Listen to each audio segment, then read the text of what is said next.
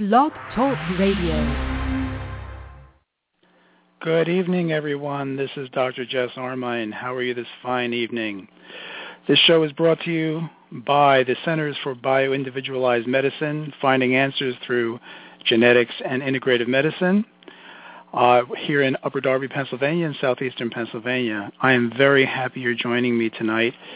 Tonight's episode is called Reading Your Genetic Profile Without Losing Your Mind, part the first.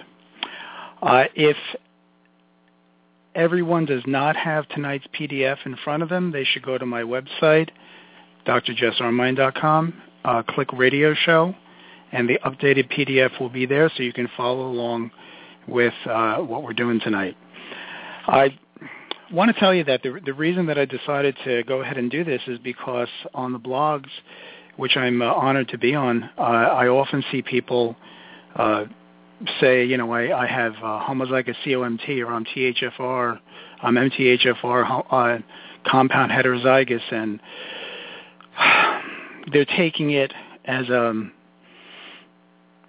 something that is a single entity that might be hurting them. And I thought that I would take some time over the next couple of shows to give you an orientation to exactly what the polymorphisms are, how they may or may not be affecting you, and how you might determine that. So, as I said, the purpose of this presentation is to give you a general idea of what the polymorphisms are. They're also known, hold on, my mouth will work. They're also known as single nucleotide polymorphisms, or lovingly known as SNPs. And I'd like for you to know what they mean and how you may determine if they're expressing you. The presence of the polymorphisms or SNPs does not mean that there's a problem in the indicated pathway. Just because you have a polymorphism does not mean you're ill. Then again, the absence of a polymorphism does not mean that the pathway is working normally. Okay, I sent this over to Ben Lynch for his opinion about my about the PowerPoint, and he came back and said, don't forget to tell them that you can have a perfectly normal pathway and still have problems with it. And the fact is, people, that the SNPs may not be expressing in you. That's why it's always advisable to consult with a healthcare provider to help put it all together. By themselves, the genetic SNPs are informative, but they can get confusing. Okay, legal stuff. This is an informational lecture. The information may or may not pertain to your specific condition. I cannot give specific recommendations for treatment. I'm really sorry, but treatment should be properly done on an individual basis in consultation with your healthcare provider. And please understand there are numerous interpretations of the polymorphisms. This informational lecture is from my own personal research, knowledge, and experience, and there may be other differing interpretations. And permissions. The study we're going to look at is from one of my patients, utilizing the raw data from the 23andme.com and the app at mthfrsupport.com. The patient has given me his kind permission to share his findings. I have deleted all identifying information, but I did want you to know that I had his express permission to utilize his findings. Most of my research was done at SNPpedia or genecards.org, unless I indicate otherwise. And if you notice, if you treat the SNPs incorrectly, you'll notice what we did to the cats in an experiment. They were not happy. They were glowing, but they were not happy. So hopefully everyone has gotten their the PDF in front of them, so how about we go ahead and dive in. What I'm going to do is, tonight I'm going to do part of the entire MTHFR reading. There's about 300 SNPs, okay? The visual Carol, who's asking over here, if you go to drjessarmine.com, go to radio shows, okay, click it there, and then you can download the visual for this. Okay, and I'm going to stop at about 8:45 so you can ask questions, okay, either by phone or on the chat, because I can't run the chat and talk at the same time. But I'm going to leave time open for questions. The next show we have will be part the second, and I will do the rest of the polymorphisms, okay? But, okay, let me explain to you people what the genes are and what the SNPs are that we're looking at. A gene encodes an enzyme. Okay, it creates an enzyme. Enzymes are what run metabolic processes in the body. A polymorphism or SNP may indicate that the enzyme encoded by the gene in question may not be working at its usual efficiency. The normal gene, the negative or green, means that the enzyme is working at its usual efficiency, generally speaking. Heterozygous SNPs, the plus minus, which you usually see as yellow, indicate that the enzyme may be working at about 60% efficiency if it's expressing. Homozygous, the red or the plus plus, indicates that the enzyme is working at 10 to 20% efficiency. I want you to think of it this way, and I've been using this analogy with people for a while, and it seems to work. I want you to think of the biochemical pathways as highways that are able to process a certain level of traffic to produce their stated result. So you have pathways that detoxify, that create glutathione, that metabolize excitatory neurotransmitters, that create ATP. These are all pathways, okay? The MTHFR is not a pathway, it's an enzyme. It's part of the methylation pathway.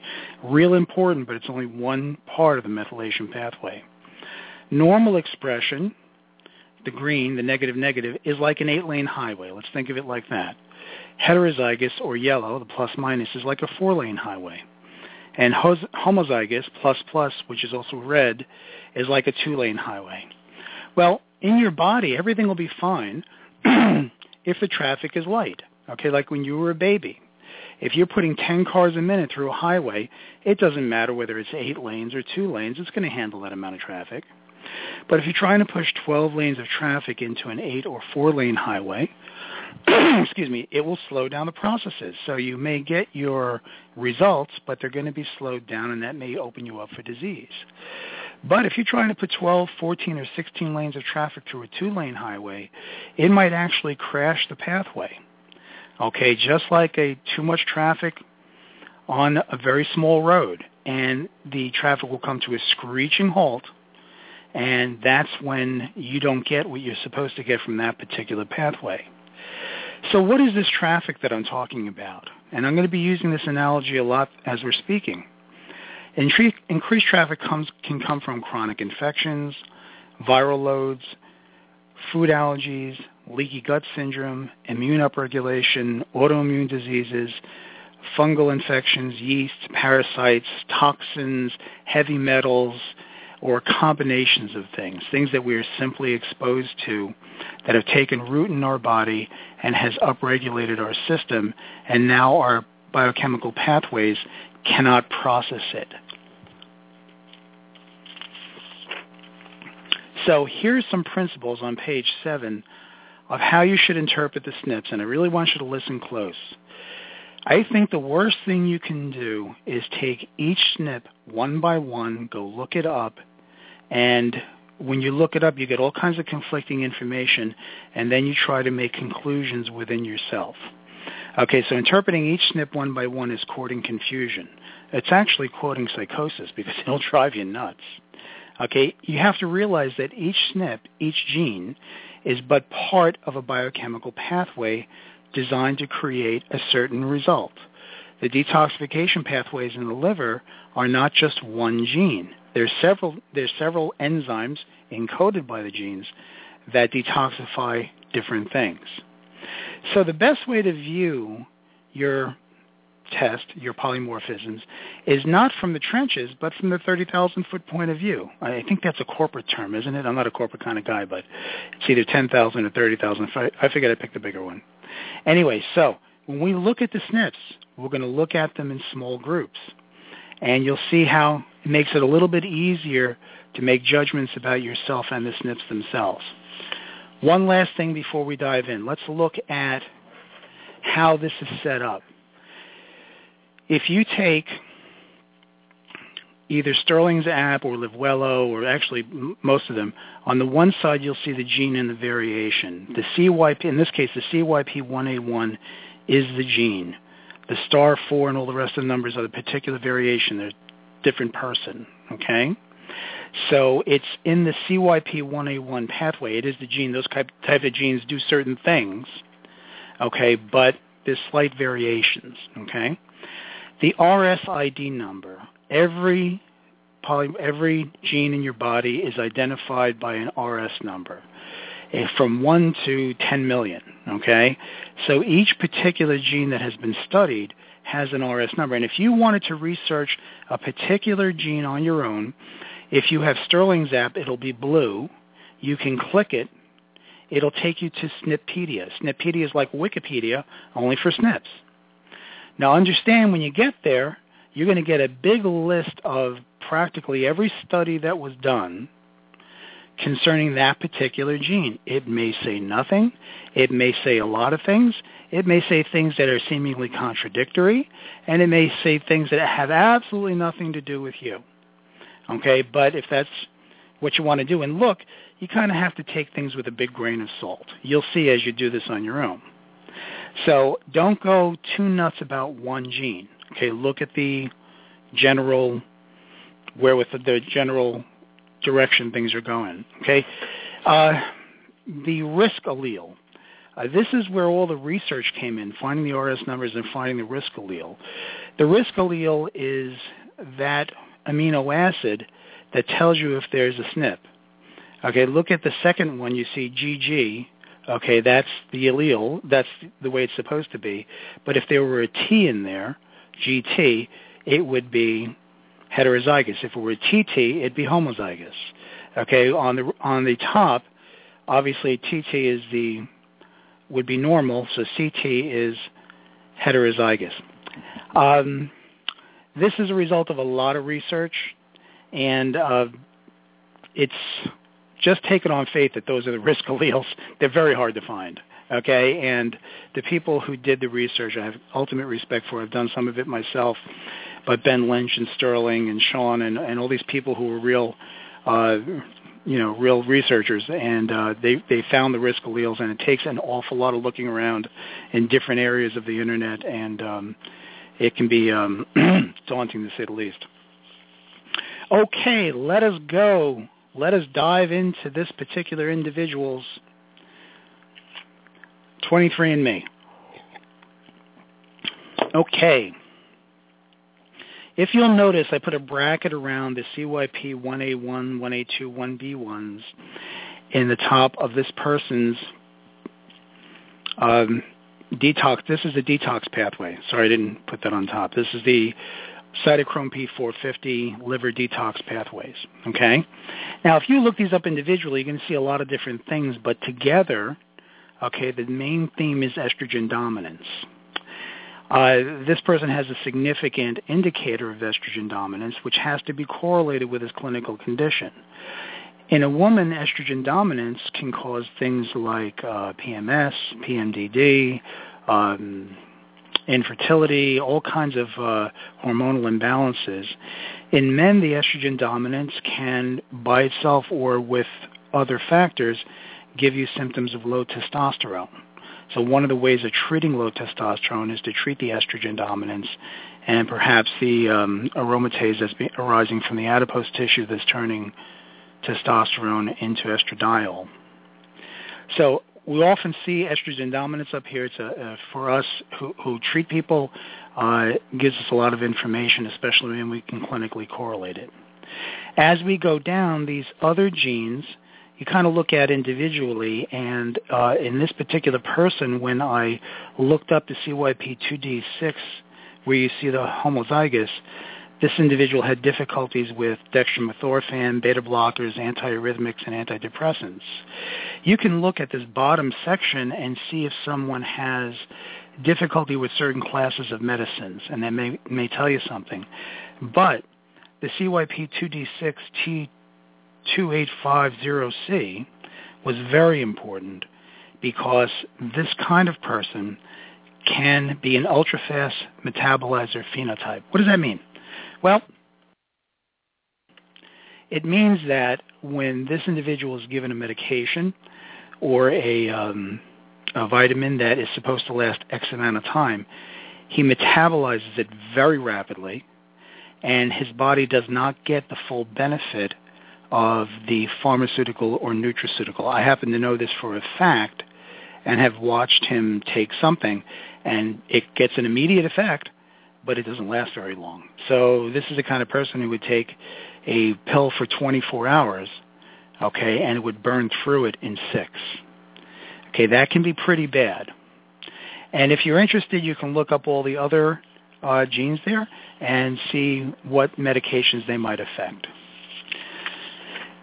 Page 10 here, we're looking at the GPX, GSTM, GSTP.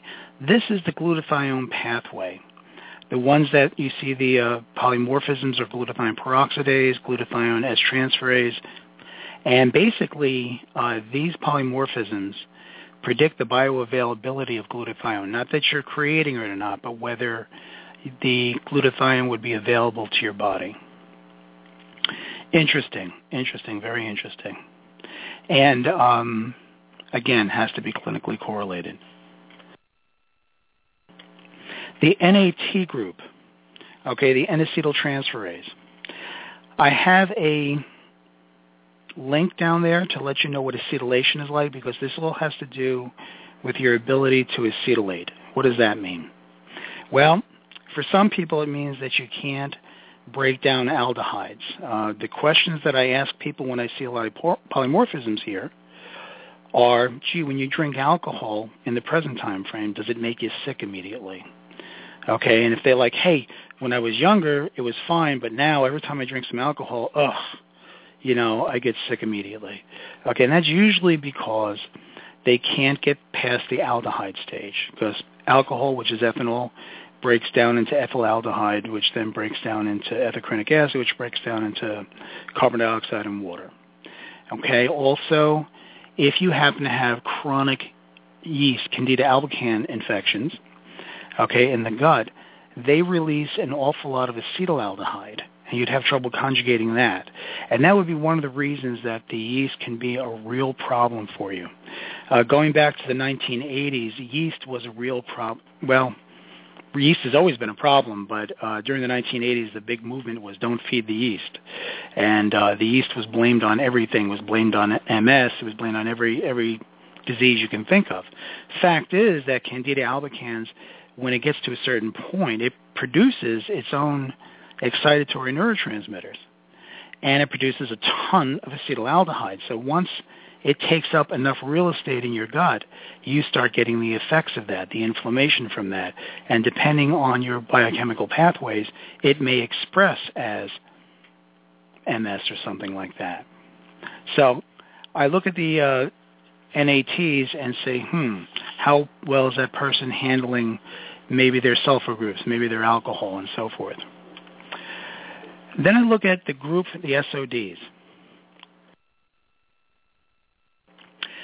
SOD means superoxide dismutase, and what it indicates, if there's polymorphisms like there are here, is that there are certain free radicals that one cannot conjugate. You can't get rid of your free radicals. Now, what does that lead to? It gives me a suspicion of mitochondrial dysfunction.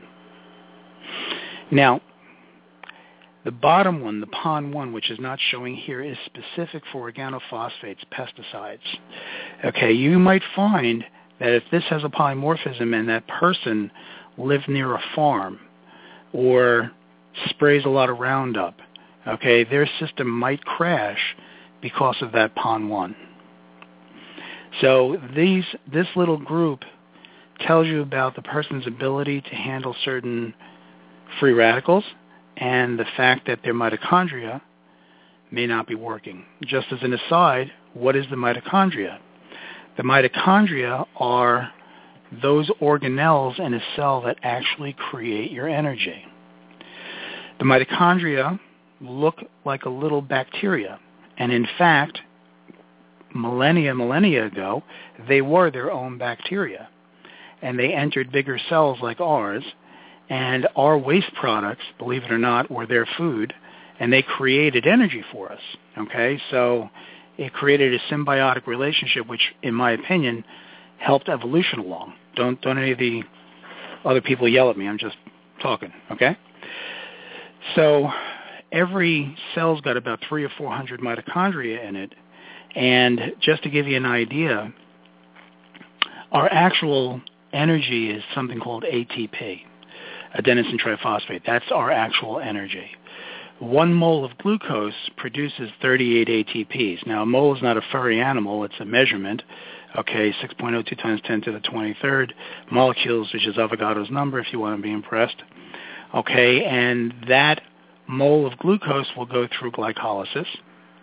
Okay, and then after glycolysis, it'll produce 2 ATPs and lactic and pyruvic acid. And with acetyl coenzyme A, we'll go into the Krebs cycle, which is this big honking series of biochemical reactions that use several things, including oxygen.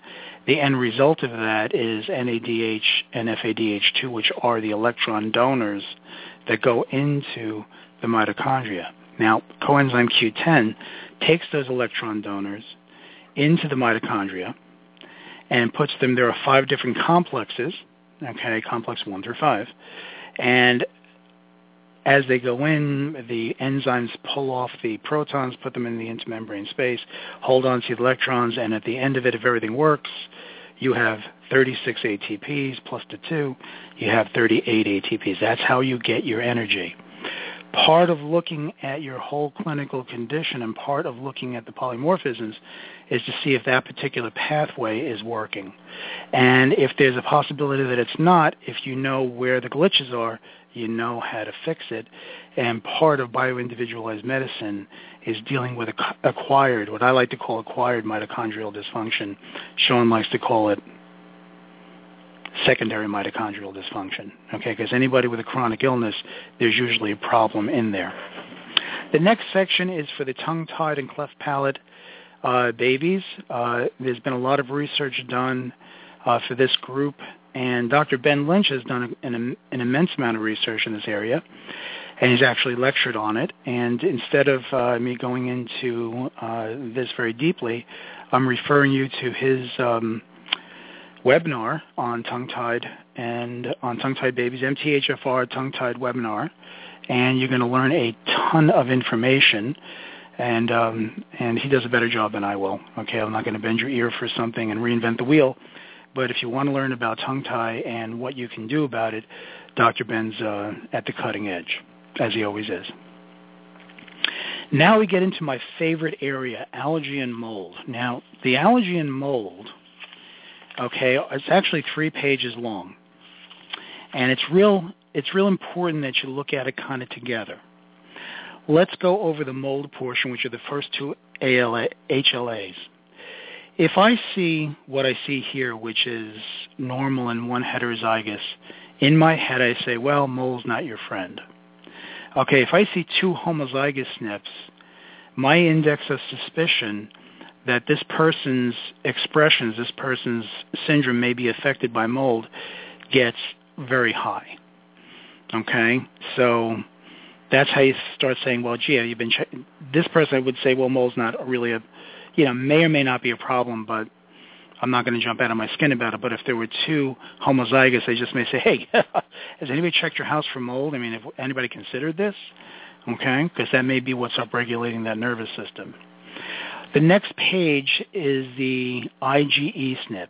Okay, it says it on the bottom of the page 11, but the rest of it's over here on page 12. And as you can see, this is pretty nasty. Okay, this poor individual has polymorphisms in all but 1.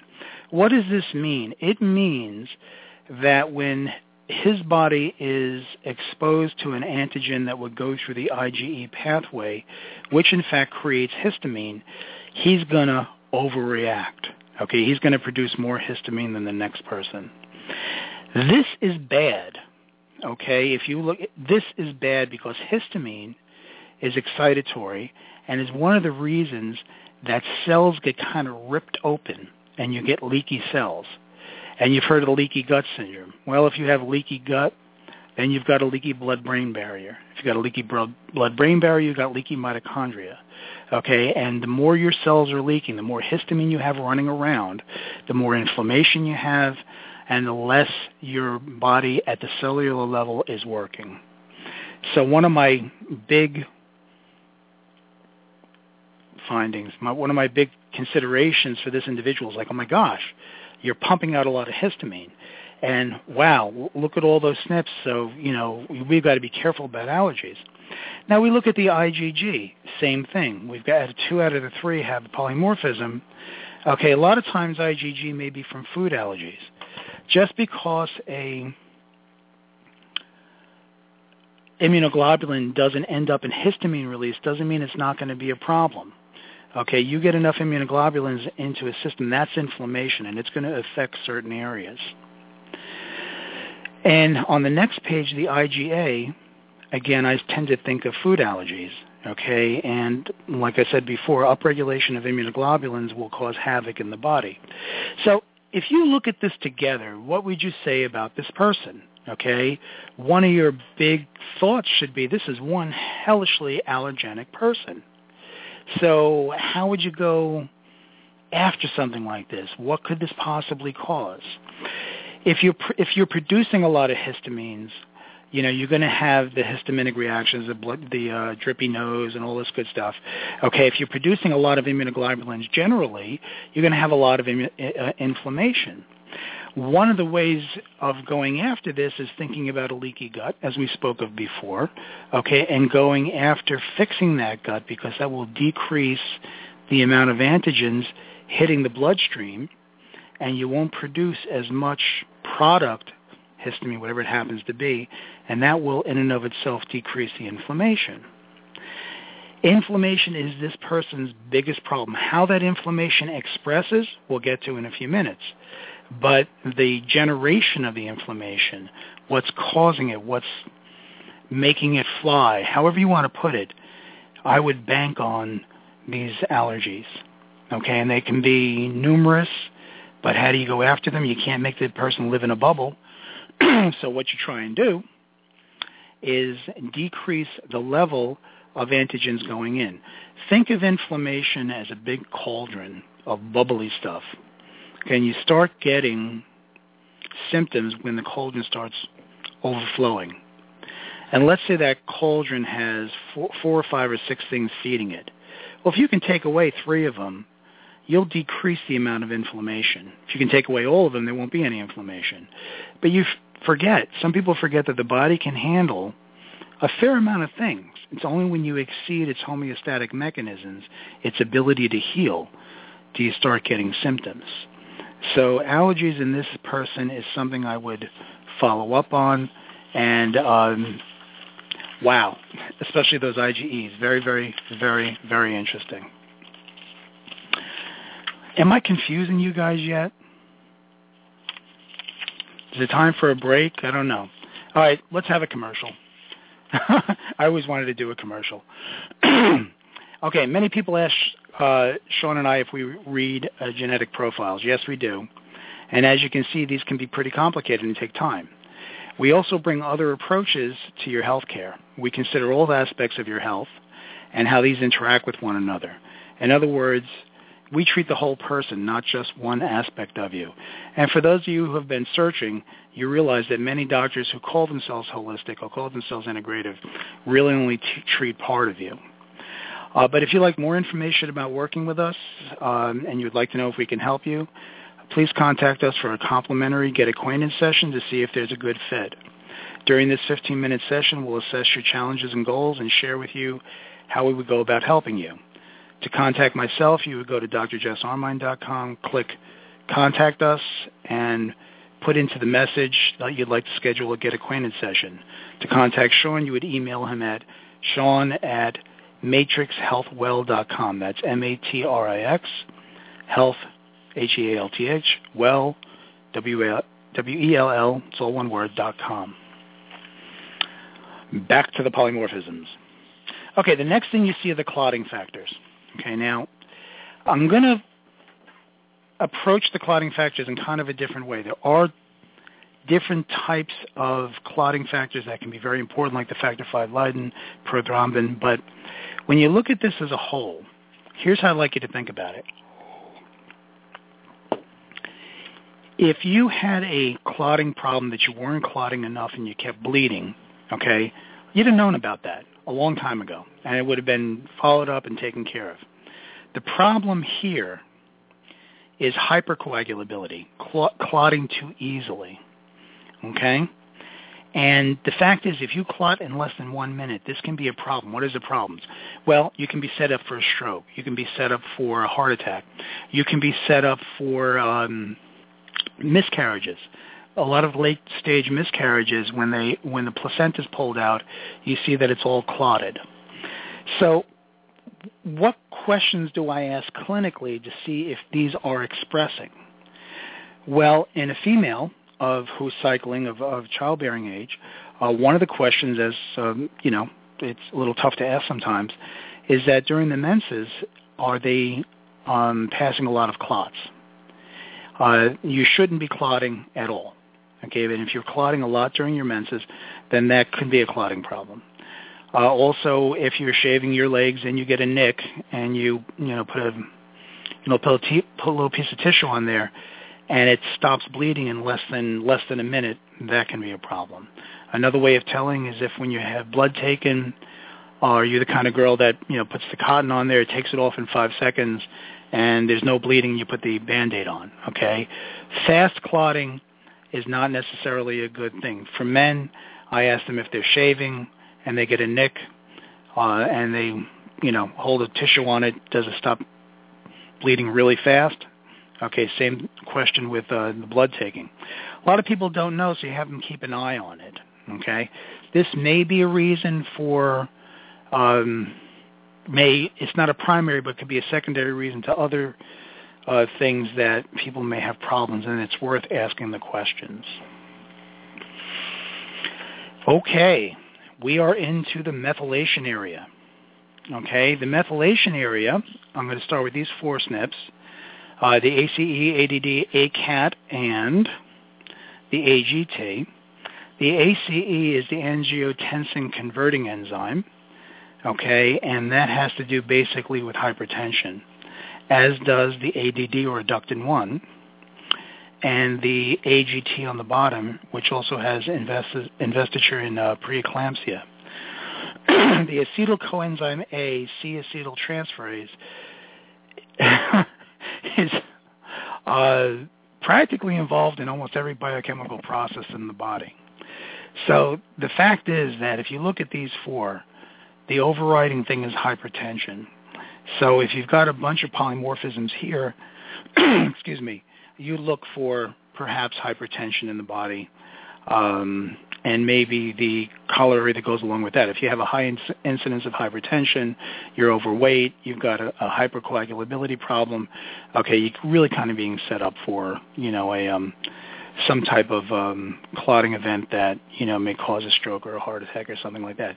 By the way, people with Lyme, okay, one of the ways that Lyme protects itself is by making you hypercoagulable.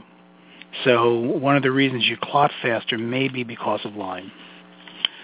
Now, going through the methylation pathway, what I did on the next page, which is page 15, was take a portion of the circles from the Neurologic Research Institute from Amy Yasko, so I could go over it slightly with you, so you'd have an idea of where these polymorphisms are in the process. Okay, and we're going to start at the top of the middle circle where you see THF. THF is tetrahydrofolate. That is your dietary folate.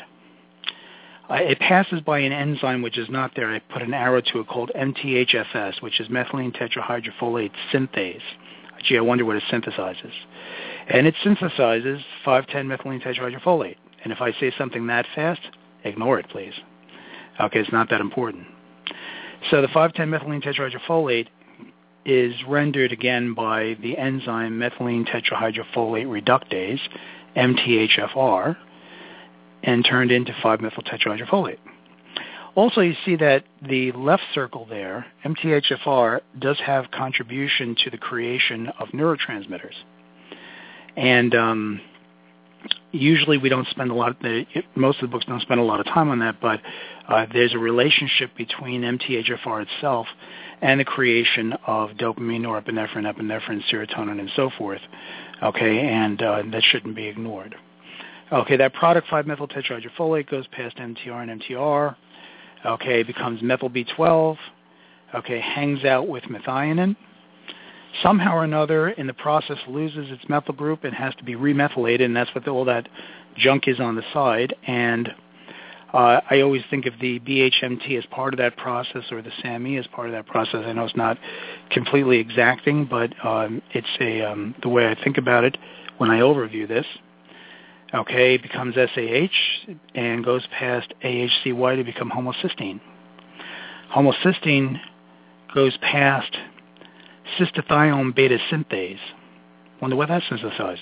Cystathione. There's another enzyme in between there that turns cystathione into cysteine, and with alpha-ketoglutarate, it becomes glutathione. Glutathione is your body's master antioxidant and antitoxicant. That is what you use to detoxify yourself. Okay? When these pathways get screwy, sometimes you can have too much ammonia, and that's where the brain fog comes in. And a lot of times when you have a very high taurine, okay, that can indicate difficulties in that CBS pathway. On the left-hand side, you see that there's MAOA, COMT, and COMT. MAOA breaks down, well, according to this, serotonin. In my estimation, it breaks down dopamine. Okay, and an MAOB breaks down serotonin, but I don't want to have a wrestling match with Dr. Yasko. Okay, COMT is what breaks down the excitatory neurotransmitters dopamine, norepinephrine, and epinephrine. We're about to go through that in a couple of minutes, okay? Less than a couple of minutes. Okay, so now that I told you that to tell you this. On page 16, we start seeing the methylation polymorphisms, the possibilities. You have the HCY, which catalyzes ADOHCOI, which is homocysteine, to adenosine and homocysteine, and it's believed to play a critical role in the regulation of biological methylations. We see a lot of polymorphisms here. You start looking for very high or very low homocysteine, which may be a problem in the body. The BHMT changes trimethylglycine to dimethylglycine, providing a methyl group. Believe it or not, people who have inner sadness have problems with the BHMT, and sometimes depression's been cured by taking trimethylglycine. The BHMT gene is essential to this shortcut through the methylation cycle, like you saw in the circle, helping to convert homocysteine to methionine. This is important. The activity of this gene can be affected by stress, cortisol levels, and may affect various neurotransmitters. So remember that the stress can be from various infections and so forth. CBS, cystathione beta synthase. Okay, everybody gets nutty about the CBS because it is important in the transsulfation pathway that produces glutathione, like I just said. How do you know if it's a problem? Well, if you have difficulty with sulfur foods, things like cruciferous vegetables, garlic, onions, they really make you sick, or sensitivity to sulfur medications, or sensitivity to vitamins like N-acetylcysteine, which is highly sulfuric. If you have a real sensitivity to those things, there's probably an issue in the CBS pathway. People, don't treat this by yourself. We have found that when people just simply follow a protocol, they may take high sulfur and knock it into low sulfur and create just as many problems. Okay, these are, as you've noticed, this is not an easy thing to balance on your own.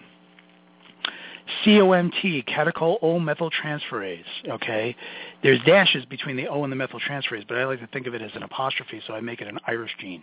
Catechol O-methyltransferase. Ha ha ha. Oh, well, hopefully everybody's laughing. Anyway, what COMT does is it metabolizes catecholamines, which are the excitatory neurotransmitters, okay? And if you don't have a functioning COMT, you usually get a backup of excitatory neurotransmitters. What does that do? Well, if you have polymorphisms there, you're probably the kind of person that when you get upset, you hold on to it for a while. You may not show it, but you feel it. And you look at other people who get upset and it kind of lets it go right away. And you're like, how do they do that? Well, it's their genetic structure.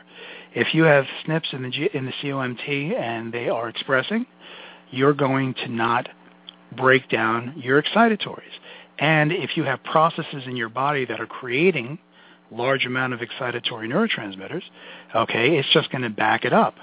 And therefore, you're going to be feeling more and more excitation, and that may express as anxiety, anger, or whatever.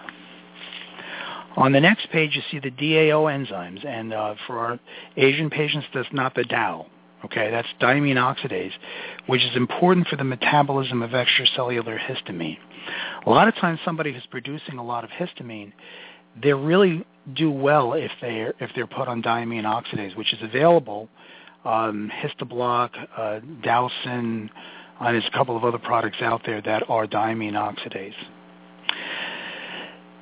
I want you to look at the FOLR.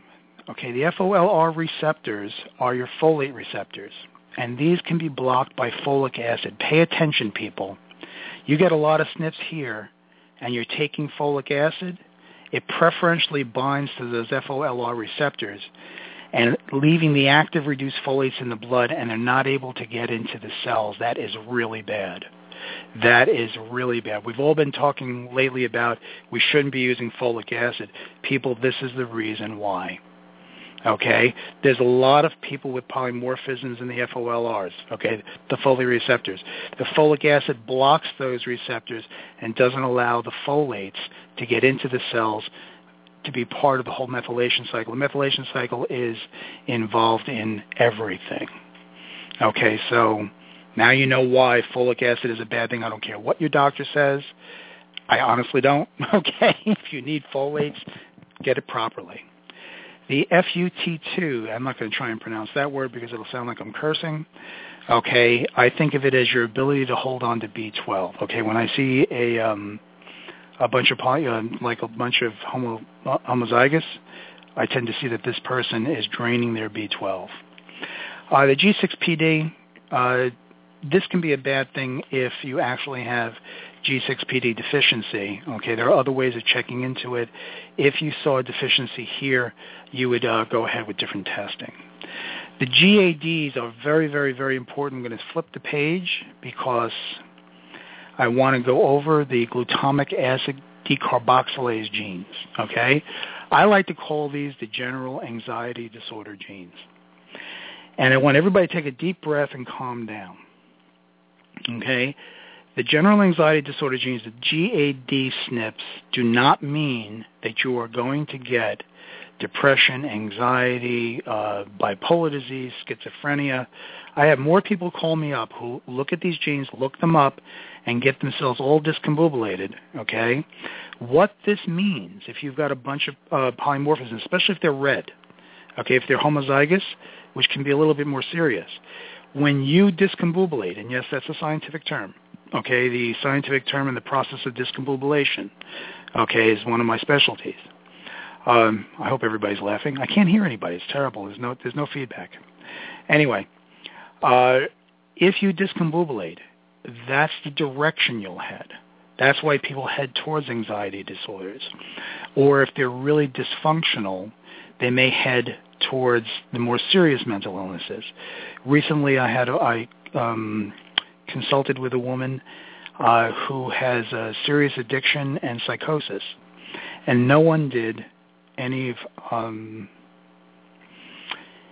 proper blood work on her. I haven't gotten her 23andme back, but I did find that she had PANDAS, okay, because of chronic strep. She had high copper, okay, indications of Lyme, and I'm willing to bet that she has a genetic structure that lends itself to go towards psychosis. So guess what? All right, that would be the root cause. If we calm down that root cause, then we take the traffic away from the pathways, and then those genes don't express. Okay, GAMT. I'm not going to try and pronounce that word either. Okay, defects in this gene have been implicated in neurologic symptoms, and you can read it as well as I can. Neurologic symptoms, muscular hypotonia. I don't see too much of this because this is due to creatinine deficiency. MAOA is called the warrior gene. Okay, that, like COMT, it doesn't allow you to break down your excitatories. So they call it the warrior gene because when you have COMT and this, as you're getting ready to go into battle and you're building yourself up, okay, and you're getting that excitation up, that excitation lasts. And that's what makes a good warrior because you can go after them. It would be pretty bad if you're dancing around the fire and you get that excitation up and then you're going onto the battlefield going after whomever, and about halfway across, you just lose all that feeling. Okay, you might say, forget this, I'm heading backwards, okay? The warrior gene is great if you're a warrior, but if you are in our society, it's one of the reasons for big-time anxiety disorders, and combine that with histamine and so forth, and you start breaking down the body real well. MAT1, I gave you a link there so that you can understand what that means. It's not a very usual gene, okay? And the MTHFD1s, which is the last thing I'll mention, although it's on the next time we're going to do it, has to do with your ability to hold on to the phospholipid choline.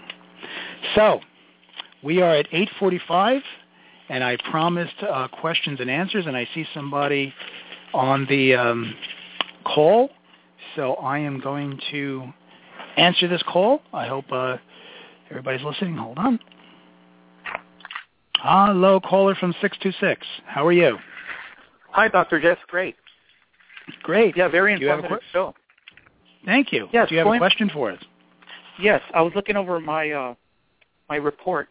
It looks like we were talking about the SOD2 SNPs, the superoxide dismutase.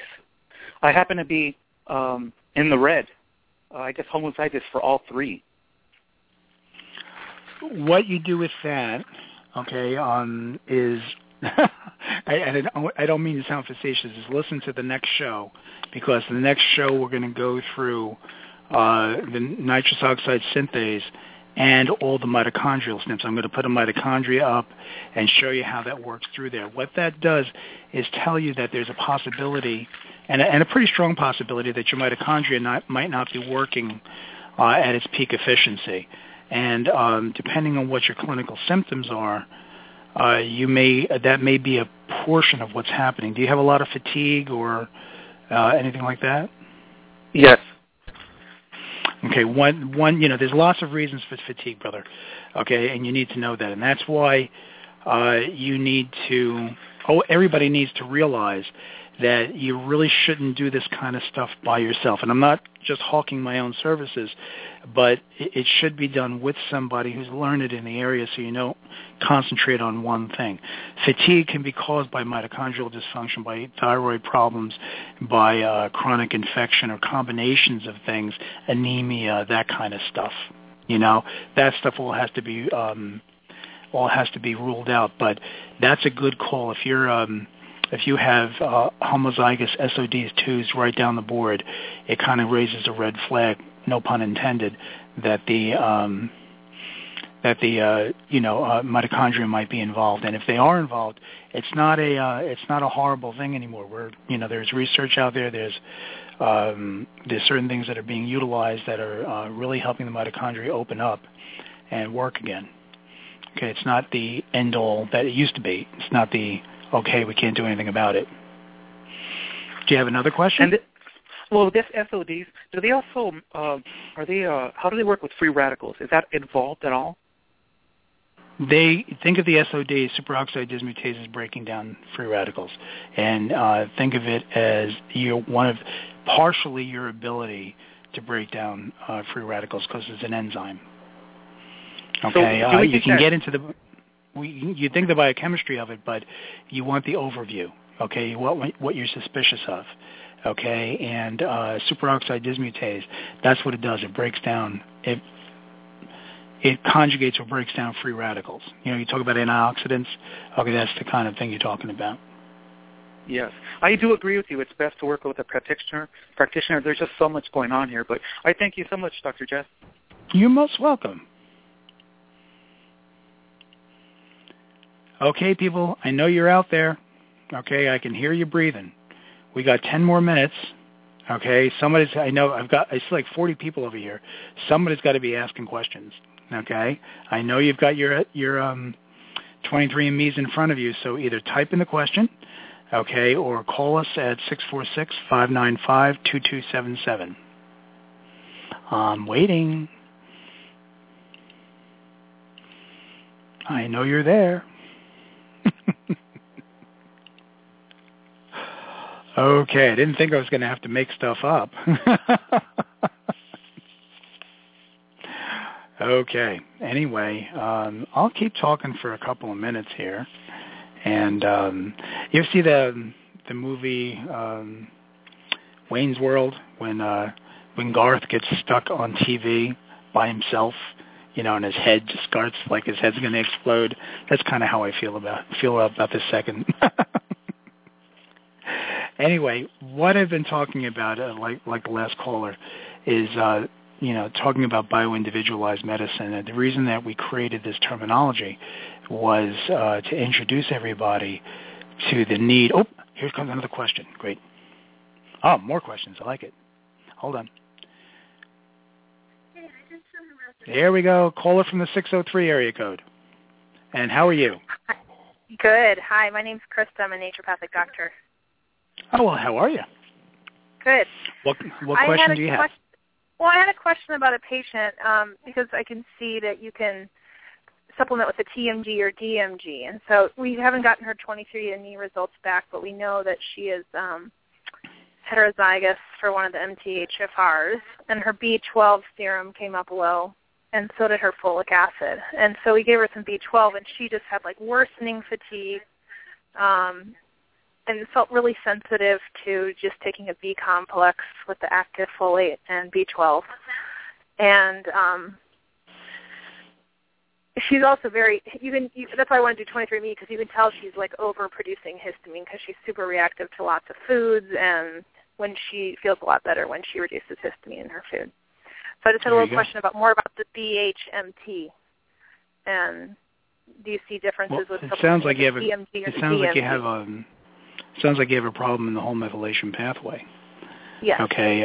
If you're going to use TMG, okay, there's been 3 responses I've noticed when you start adding methyl groups in.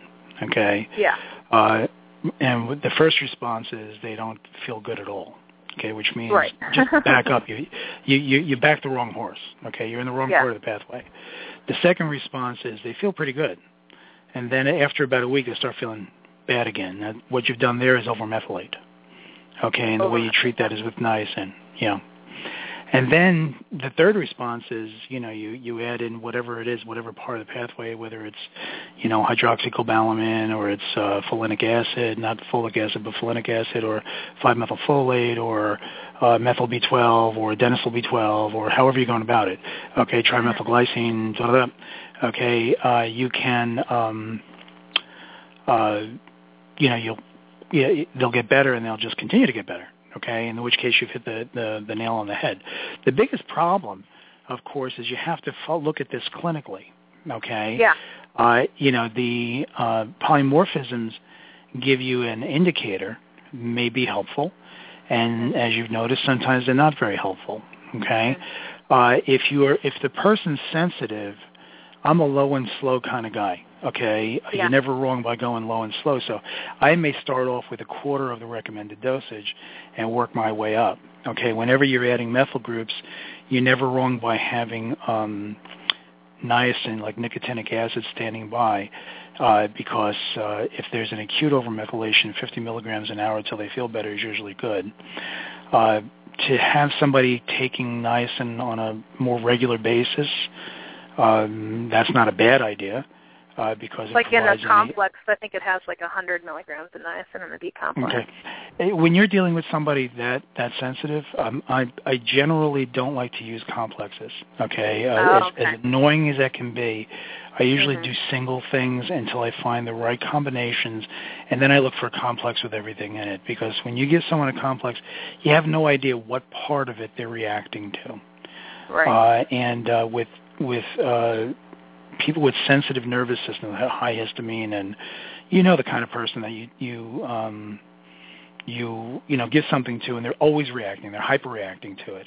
Okay, you have to use a little bit by little bit. So even if you're going to do it at 4-day intervals, 5-day intervals, okay, just choose one. And if you used, what did you use at first that you didn't do well with?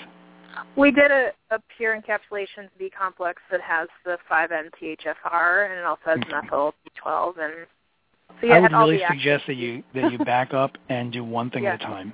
Get methyl B12. She liked that one. She did good on that, but then we added more B12, and that's when her fatigue got worse. Okay. All right. So back up. Just back up. It's you're never wrong by going back to where it worked. Okay, the art of doing this is that you look at these polymorphisms, and they don't necessarily mean that there's a problem. Okay, and it can mean there's a problem, and then it may have a problem because of, whatever the root causes are, and then you get rid of the root causes, and they don't have the problem anymore. So we've adopted the attitude of healing the body first, going after the adrenals, balancing the neurotransmitters, healing the gut, even before we go after the methylation. We've noticed that the times we go after the methylation, at first, we've seen more mistakes, and people get worse. Okay, so that's why we're doing that, because once you take the traffic away from the pathways, a lot of those pathways that aren't working will just simply start working again. Yeah, she's been doing a healing a diet and adrenal work for a while. So. Okay, good. All right, I'm just chattering. I didn't say you were doing reinforcing anything it. Yeah, no. And if her homocysteine is high, is that a better indication that she needs more of the DMG or TMG or more of the folate, or you just have to kind of check? You have to kind of play with it. You use the one that doesn't cause the problem, and that's how you're going to know you're on the right path. Okay? Okay. Thank you. All right. Thanks a lot for calling. Bye-bye. Okay, bye-bye. Person on Hello there. This is Dr. Armine. How are you? I'm fine. Hey, I have a question. I'm looking at my 23andme report under clotting factors, and I don't know why I didn't look at this before, I guess because I've had so much going on, but on October 8th of this year, I had a CVA. And since that time, I've also had 4 TIAs. I'm 41. And when I'm looking at the clotting factors on my report, I see in that section lots of yellow and 1 red. And on F3, it's red. It's homozygous for risk of ischemic vascular events, which I'm kind of shocked right now. But right now I'm on warfarin, which I hate being on because I've been floxed, and so I'm terrified to have any medications in my body other than anything natural. But I left the hospital thinking I could just take a baby aspirin. But then that very next day I had 2 more, I had 2 mini strokes. So I went back into the ER, was terrified, and thought, okay, I tried to, ride this out, but I'm 41, I've got a 7-year-old, a 9-year-old. I better take the blood thinners. So right now I'm taking warfarin every day and 2 baby aspirin. But obviously I'm 41. They can't find like a reason because of my blood pressure is fine, my cholesterol is fine. All the blood work comes back perfectly normal and great. Okay. Well, usually, only because we've got less than a minute left, feel free to give me a call, and we'll do a get acquainted session so I can answer your questions more, because that British lady is going to interrupt us a lot. But real fast, just because everything is normal does not mean that it's optimal. There are lots of reasons for hypercoagulability, like I said, Lyme and so forth. Yeah. I would be looking for what made you hypercoagulable, okay? And if it was your choice, I would suggest natural alternatives to the warfarin.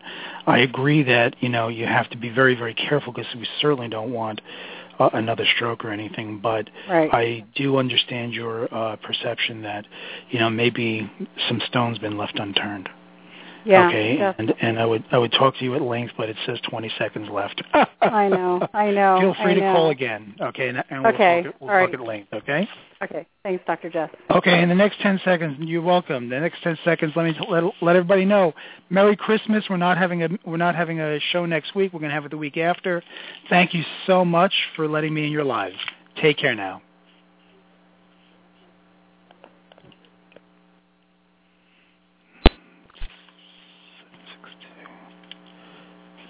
Oh, where the hell did it go?